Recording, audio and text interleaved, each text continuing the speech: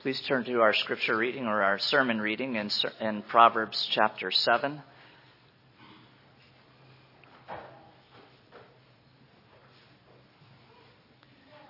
After having seen what Sister Wisdom has to offer in Proverbs 8 in the earlier reading, listen here to Solomon's plea to pursue wisdom, which should take you back to Proverbs 8. And while we're doing it, assume it's a real story, seen and written down by a wise king to teach his son, among others. And how he could know what the harlot was saying, you may wonder. All I can say is in verse 11, it says she was loud. Chapter 7, my son, keep my words and treasure my commands within you. Keep my commands and live, and my law as the apple of your eye. Bind them on your fingers. Write them on the tablet of your heart. Say to wisdom, you are my sister, and call understanding your nearest kin, that they may keep you from the immoral woman, from the seductress who flatters with her words. For at the window of my house I looked through my lattice and saw among the simple, I perceived among the youth, a young man devoid of understanding, passing along the street near her corner. And he took the path to her house in the twilight, in the evening, and the black and dark night. And there a woman met him, with the attire of a harlot and a crafty heart. She was loud and rebellious. Her feet would not stay at home. At times she was outside, at times in the open square, lurking at every corner. So she caught him and kissed him. With an impudent face, she said to him, I have peace offerings with me. Today I have paid my vows. So I came out to meet you diligently to seek your face. And I have found you. I have spread my bed with tapestry, colored coverings of Egyptian linen. I have perfumed my bed with myrrh, aloes, and cinnamon. Come, let us take our fill of love until morning. Let us delight ourselves with love. For my husband is not at home. He's gone on a long journey. And he has taken a bag of money with him and will come home on the appointed day. With her enticing speech, she caused him to yield. With her flattering lips, she seduced him. Immediately, he went after her as an ox goes to the slaughter, or as a fool to the correction of the stocks, till an arrow struck his liver. As a bird hastens to the snare, he did not know it would cost his life. Now, therefore, listen to me, my children. Pay attention to the words of my mouth. Do not let your heart turn aside to her ways. Do not stray into her paths. For she has cast down many wounded, and all who were slain by her were strong men. Her house is the way to hell, descending to the chambers of death. Let's pray. Father, thy word is indeed a light unto our path and a lamp unto our feet. Please illumine it for us today. Thank you. Amen.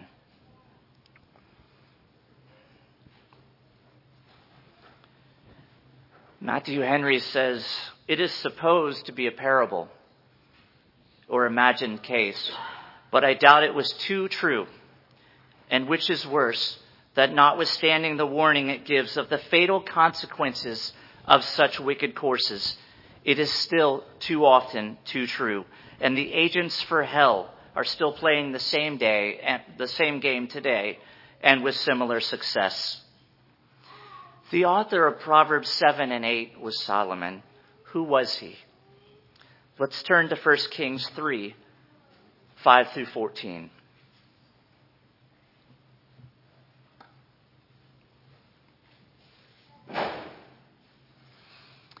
First Kings 3, 5 through 14.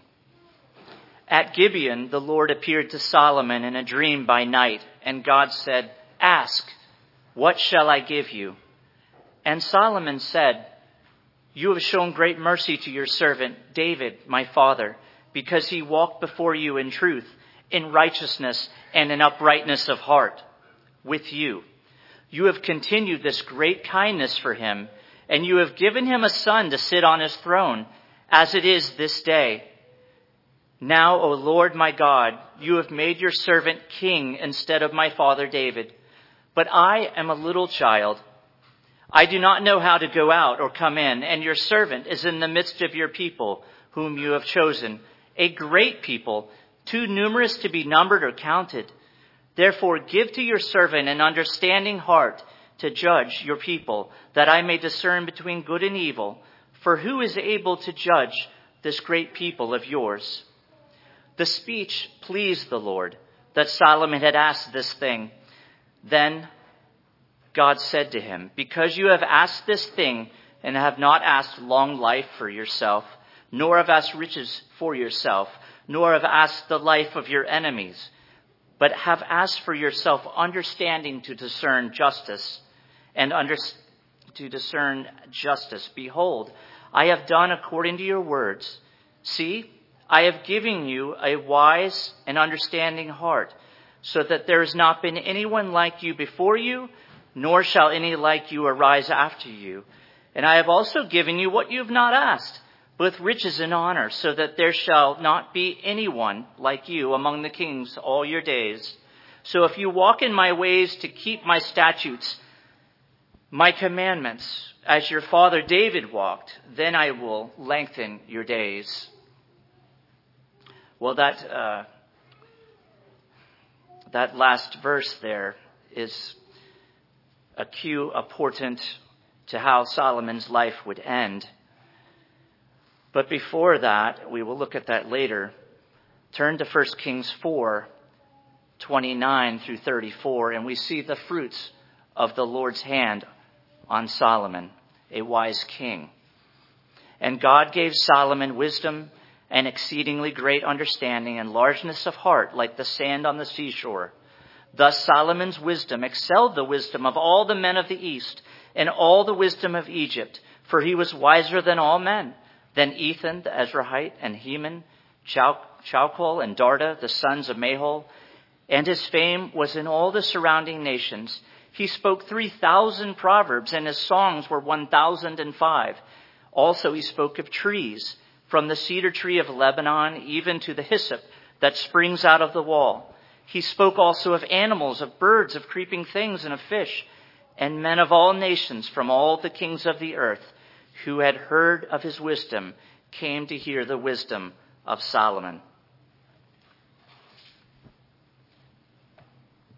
Solomon used this wisdom in studying nature, in studying men, sending out ships to India and Africa, also on the overland trade routes. But it was this very trade with pagan cultures, and Solomon's sin particularly, that would be his downfall. But for now, let's treat him as the wise king that he was, and the kind and good father he was.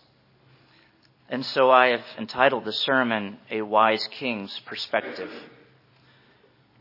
Let's go back to Proverbs 7.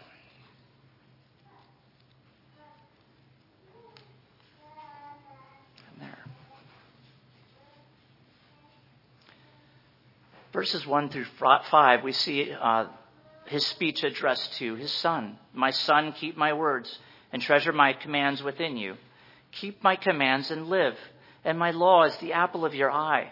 Bind them on your fingers. Write them on the tablet of your heart. Say to wisdom, you are my sister, and call understanding your nearest kin, that they may keep you from the immoral woman, from the seductress who flatters with her words. A caution to the fathers.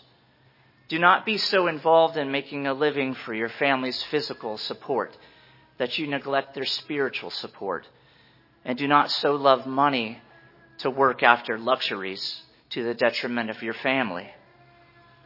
But don't roll your eyes at Solomon, he of 700 wives and 300 concubines, and say he has nothing to offer you. This one time he was right, which is one less time that he was wrong. Do not despise the day of small things, and do not think your past neglect of your family portends your future. For God has given us all the tools we need to reconcile with those we have wronged, even our own families. A heart of flesh and not a heart of stone, a tongue to confess our wrongs. He offers us wisdom and understanding for how to do right. And we have another helper, the Holy Spirit.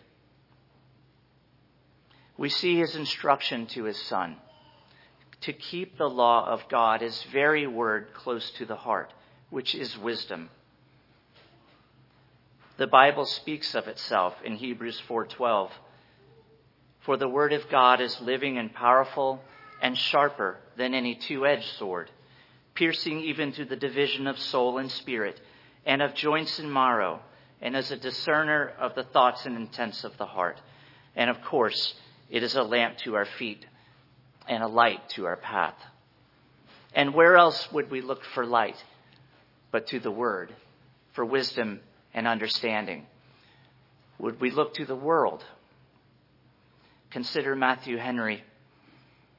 Solomon here, to enforce the caution he had given against the sin of whoredom, tells a story of a young man that was ruined to all intents and purposes by the enticements of an adulterous woman.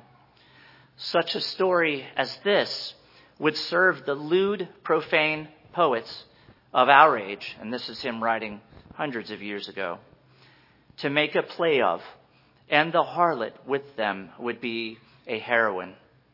Nothing would be so entertaining to the audience, nor give them so much diversion as her arts of beguiling the young gentleman and drawing in the country squire.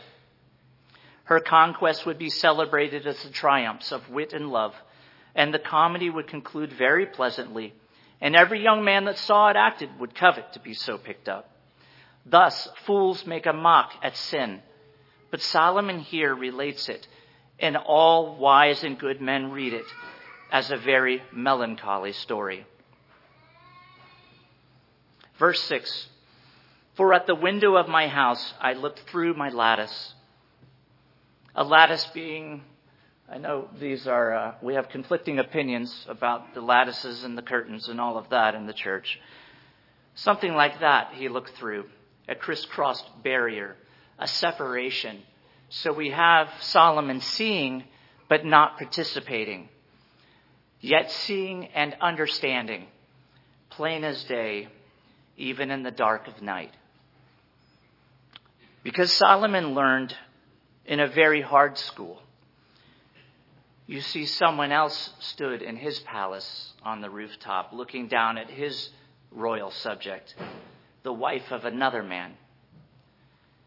Solomon's own father, David, looking down from his rooftop at Bathsheba, sending for her, sinning with her, dishonestly trying to cover it up, and then murdering her husband and marrying her.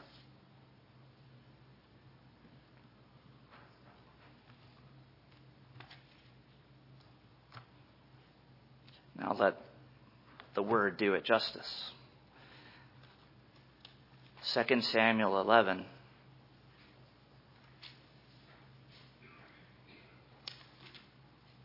One through 5. It happened in the spring of the year, at the time when kings go out to battle, that David sent Joab and his servants with him and all Israel, and they destroyed the people of Ammon and besieged Rabbah. But David remained at Jerusalem. Then it happened one evening that David arose from his bed and walked on the roof of the king's house. And from the roof he saw a woman bathing, and the woman was very beautiful to behold. So David sent and inquired about the woman. And someone said, is this not Bathsheba, the daughter of Eliam, the wife of Uriah the Hittite? Then David sent messengers and took her, and she came to him, and he lay with her, for she was cleansed from her impurity. And she returned to her house, and the woman conceived. And so she sent and told David and said, I am with child, a child that Solomon would not grow old with as a brother, as the Lord took him. At the time when kings go to battle, David was idle, just as this young man walking the streets. And in the dark of night, he arose from his bed and walked on the roof. Be cautious in arising at night, what good can come of it. I've titled the sermon A Wise King's Perspective, but the wise king sees all, even in the dark of night. Proverbs 5:21, for the ways of man are before the eyes of the Lord, and he ponders all his paths. Solomon, the son of David, teaching his own son the lessons of his grandfather, can be seen in Proverbs 4:1-7. Hear, my children, the instruction of a father, and give attention to know understanding. For I give you good doctrine. Do not forsake my law. When I was my father's son, tender and the only one in the sight of my mother, he also taught me and said to me, let your heart retain my words. Keep my commands and live. Get wisdom, get understanding. Do not forget nor turn away from the words of my mouth. Do not forsake her, and she will preserve you. Love her, and she will keep you. Wisdom is the principal thing. Therefore, get wisdom, and in all you're getting, get understanding. The children can only be encouraged to talk with their fathers, to be honest and open about their struggles. And I would encourage all the children in that. You're not going to break a father's heart. You're going to gladden a heart. Verse 7. And saw among the simple, I perceived among the youths, a young man devoid of understanding. Your hours of your youth are your best times, the times with the most energy, the time with the sharpest mind. So now is the time to flee from sexual sin. Verse 8, passing along the street near her corner, and he took the path to her house. Passing along, lazily, maybe without expectation, but probably not, because he knows it's her corner, where she lives, and he took the path to her house. Later on, we hear he immediately turned. Verse 9, in the twilight, in the evening, in the black and dark night. Another clue that he was up to no good. Matthew Henry reads, he was sauntering and had nothing to do, but passed through the street as one that knew not how to dispose of himself. One of the sins of filthy Sodom was abundance of idleness. Ezekiel 16:49. He was a night walker that hated and scorned the business that is to be done by daylight, from which the evening calls men into their repose. And having fellowship with the unfruitful works of darkness, he begins to move in the twilight in the evening. Perhaps he did not know it was the way to an infamous house, but however, it was a way that he had no business in. And when we have nothing to do, the devil will quickly find us something to do. We must take heed not only of idle days, but of idle evenings, lest they prove inlets to temptation. I can only add, do not be idle. Rather be about the Lord's work, so that we can say along with Christ, why did you seek me? Did you not know I must be about my Father's work? Proverbs 18:9 tells us, whoever is slack in his work is a brother to him who destroys. Proverbs 16:3, commit your work to the Lord, and your plans will be established. And also, do not seek out the darkness. John 3:19-21 reads, and this is the condemnation, that the light has come into the world, and men loved darkness rather than light, because their deeds were evil. For everyone practicing evil hates the light and does not come to the light, lest his deeds should be exposed.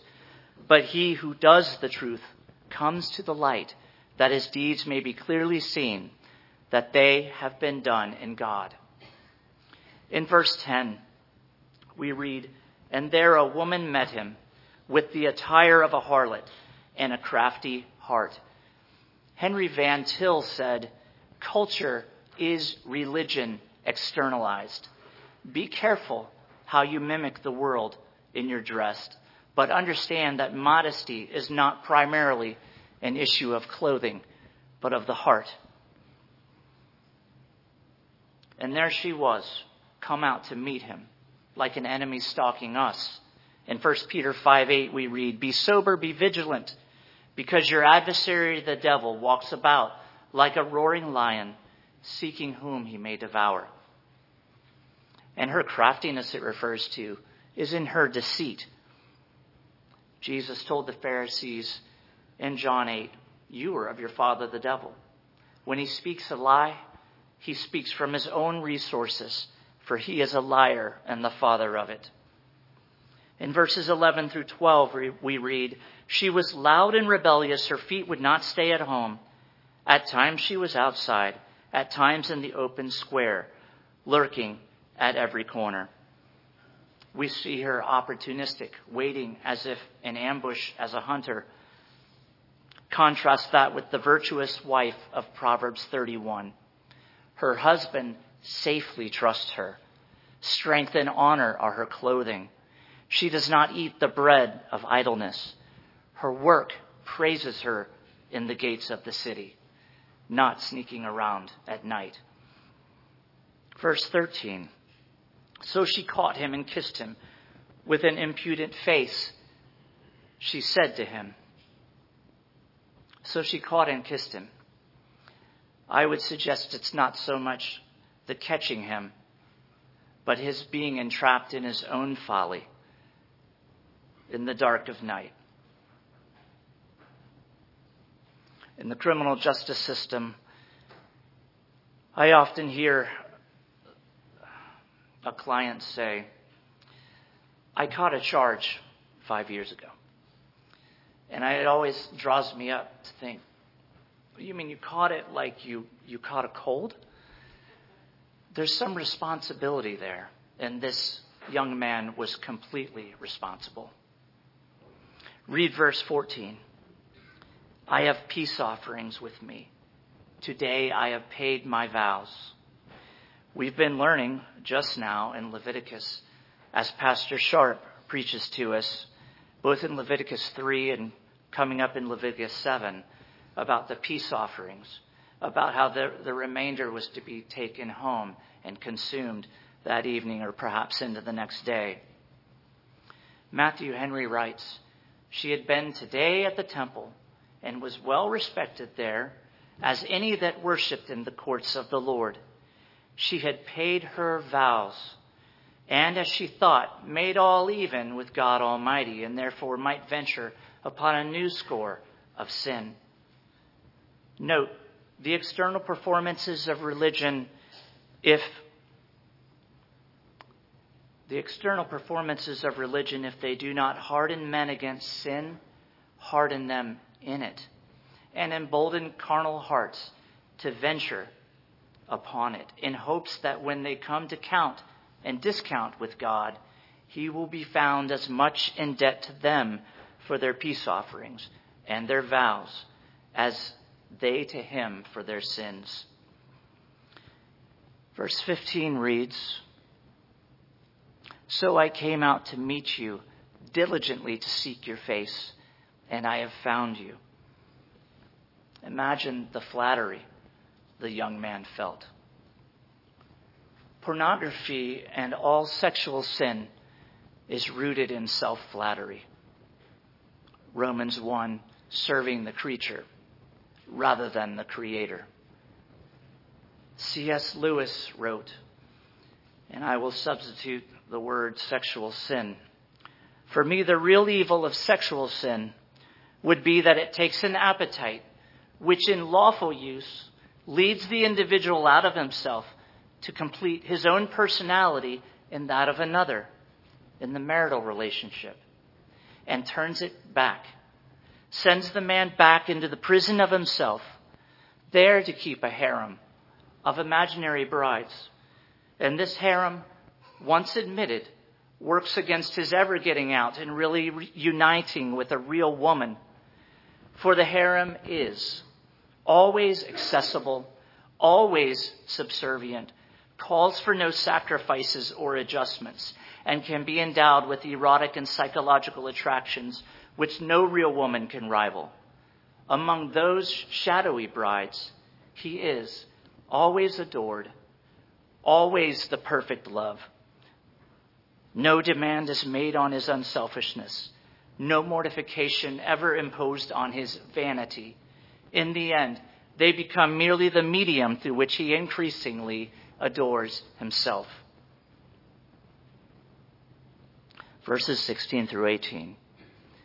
I have spread my bed with tapestry, colored coverings of Egyptian linen. I have perfumed my bed with myrrh, aloes, and cinnamon. Come, let us take our fill of love until morning. Let us delight ourselves with love. 3 verses, only 2 things to say. Of course, the bed sheets were from Egypt. Isaiah 22:13, it seems they are eating and drinking, knowing that tomorrow we die. Verses 19 through 20. For my husband is not at home. He's gone on a long journey. He has taken a bag of money with him and will come home on the appointed day. The young man should have been waiting, as we should, for the Messiah. Remember Thessalonians 5:1 through 5. But concerning the times and the seasons, brethren, you have no need that I should write to you. For you yourselves know perfectly that the day of the Lord comes as a thief in the night. For when they say peace and safety, then sudden destruction comes upon them, as labor pains upon a pregnant woman, and they shall not escape. But you, brethren, are not in darkness, so that this day should overtake you as a thief. You are all sons of light and sons of the day. We are not of the night nor of darkness. Verses 21 through 23. With her enticing speech, she caused him to yield. With her flattering lips, she seduced him. Immediately he went after her, as an ox goes to the slaughter, or as a fool to the correction of the stocks, till an arrow struck his liver. As a bird hastens to the snare, he did not know it would cost his life. Children, 1 Corinthians 6:18 through 20 tells us to flee sexual immorality. Every sin that a man does is outside the body, but he who commits sexual immorality sins against his own body. Or do you not know that your body is the temple of the Holy Spirit who is in you, whom you have from God, and you are not your own, for you were bought at a price. Therefore glorify God in your body and in your spirit, which are God's. He turns back to address the children, both his own son and us. Now therefore listen to me, my children. Pay attention to the words of my mouth. Do not let your heart turn aside to her ways. Do not stray into her paths. For she has cast down many wounded, and all who were slain by her were strong men. Her house is the way to hell, descending to the chambers of death.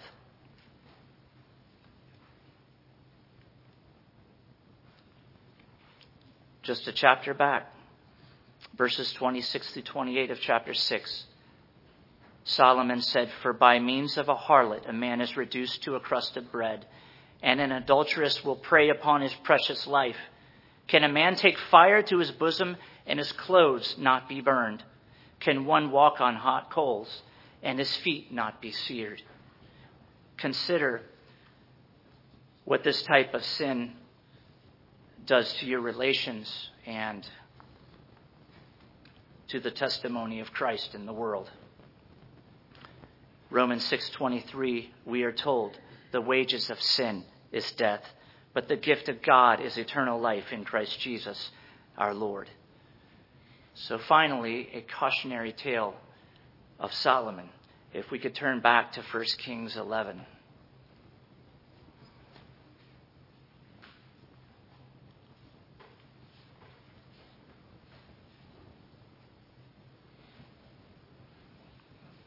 Eleven, 1 through 8. But King Solomon loved many foreign women, as well as the daughter of Pharaoh, women of the Moabites, Ammonites, Edomites, Sidonians, and Hittites, from the nations of whom the Lord had said to the children of Israel, you shall not intermarry with them, nor they with you. Surely they will turn away your hearts after their gods. Solomon clung to these in love, and he had 700 wives, princesses, and 300 concubines. And his wives turned away his heart after other gods. And his heart was not loyal to the Lord his God, as was the heart of his father, David. For Solomon went after Ashtoreth, the goddess of the Sidonians, and after Milcom, the abomination of the Ammonites. Solomon did evil in the sight of the Lord, and did not fully follow the Lord, as did his father David. Then Solomon built a high place for Chemosh, the abomination of Moab, on the hill that is east of Jerusalem, and for Molech, the abomination of the people of Ammon. And he did likewise for all his foreign wives, who burned incense and sacrificed to their gods. Forgetting his own wisdom, from Proverbs 1:7, the fear of the Lord is the beginning of knowledge, but fools despise wisdom and instruction. So I would ask you, are you in the Word every day? Do you daily pray to God and to the Holy Spirit for help in this? Solomon also said at the end of Ecclesiastes, the conclusion of the whole matter, fear God and keep his commandments, for this is man's all. For God will bring every work into judgment, including every secret thing, whether good or evil. So what was this heart of David that was so different than Solomon's? We're doing good on time, so you're going to get the whole chapter 51 of Psalms. And then we'll conclude. Have mercy upon me, O God. Let me start back. A psalm of David when Nathan the prophet went to him after he had gone to Bathsheba. Have mercy upon me, O God, according to your loving kindness, according to the multitude of your tender mercies. Blot out my transgressions, wash me thoroughly from my iniquity, and cleanse me from my sin. For I acknowledge my transgressions, and my sin is always before me.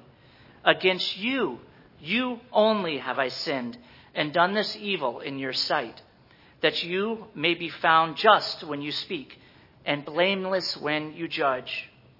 Behold, I was brought forth in iniquity, and in sin my mother conceived me. Behold, you desire truth in the inward parts, and in the hidden part you will make me to know wisdom. Purge me with hyssop, and I shall be clean. Wash me, and I shall be whiter than snow. Make me hear joy and gladness, that the bones you've broken may rejoice. Hide your face from my sins, and blot out my iniquities. Create in me a clean heart, O God, and renew a steadfast spirit within me. Do not cast me away from your presence, and do not take your Holy Spirit from me. Restore to me the joy of your salvation, and uphold me by your generous spirit. Then I will teach transgressors your ways, and sinners shall be converted to you. Deliver me from the guilt of bloodshed, O God, the God of my salvation, and my tongue shall sing aloud of your righteousness. O Lord, open my lips, and my mouth shall show forth your praise. For you do not desire sacrifice, or else I would give it. You do not delight in burnt offering. The sacrifices of God are a broken heart, a broken and contrite spirit. These, O God, you will not despise. Do good in your good pleasure to Zion. Build the walls of Jerusalem. Then you shall be pleased with the sacrifices of righteousness, with burnt offering and whole burnt offering. Then they shall offer bulls on your altar.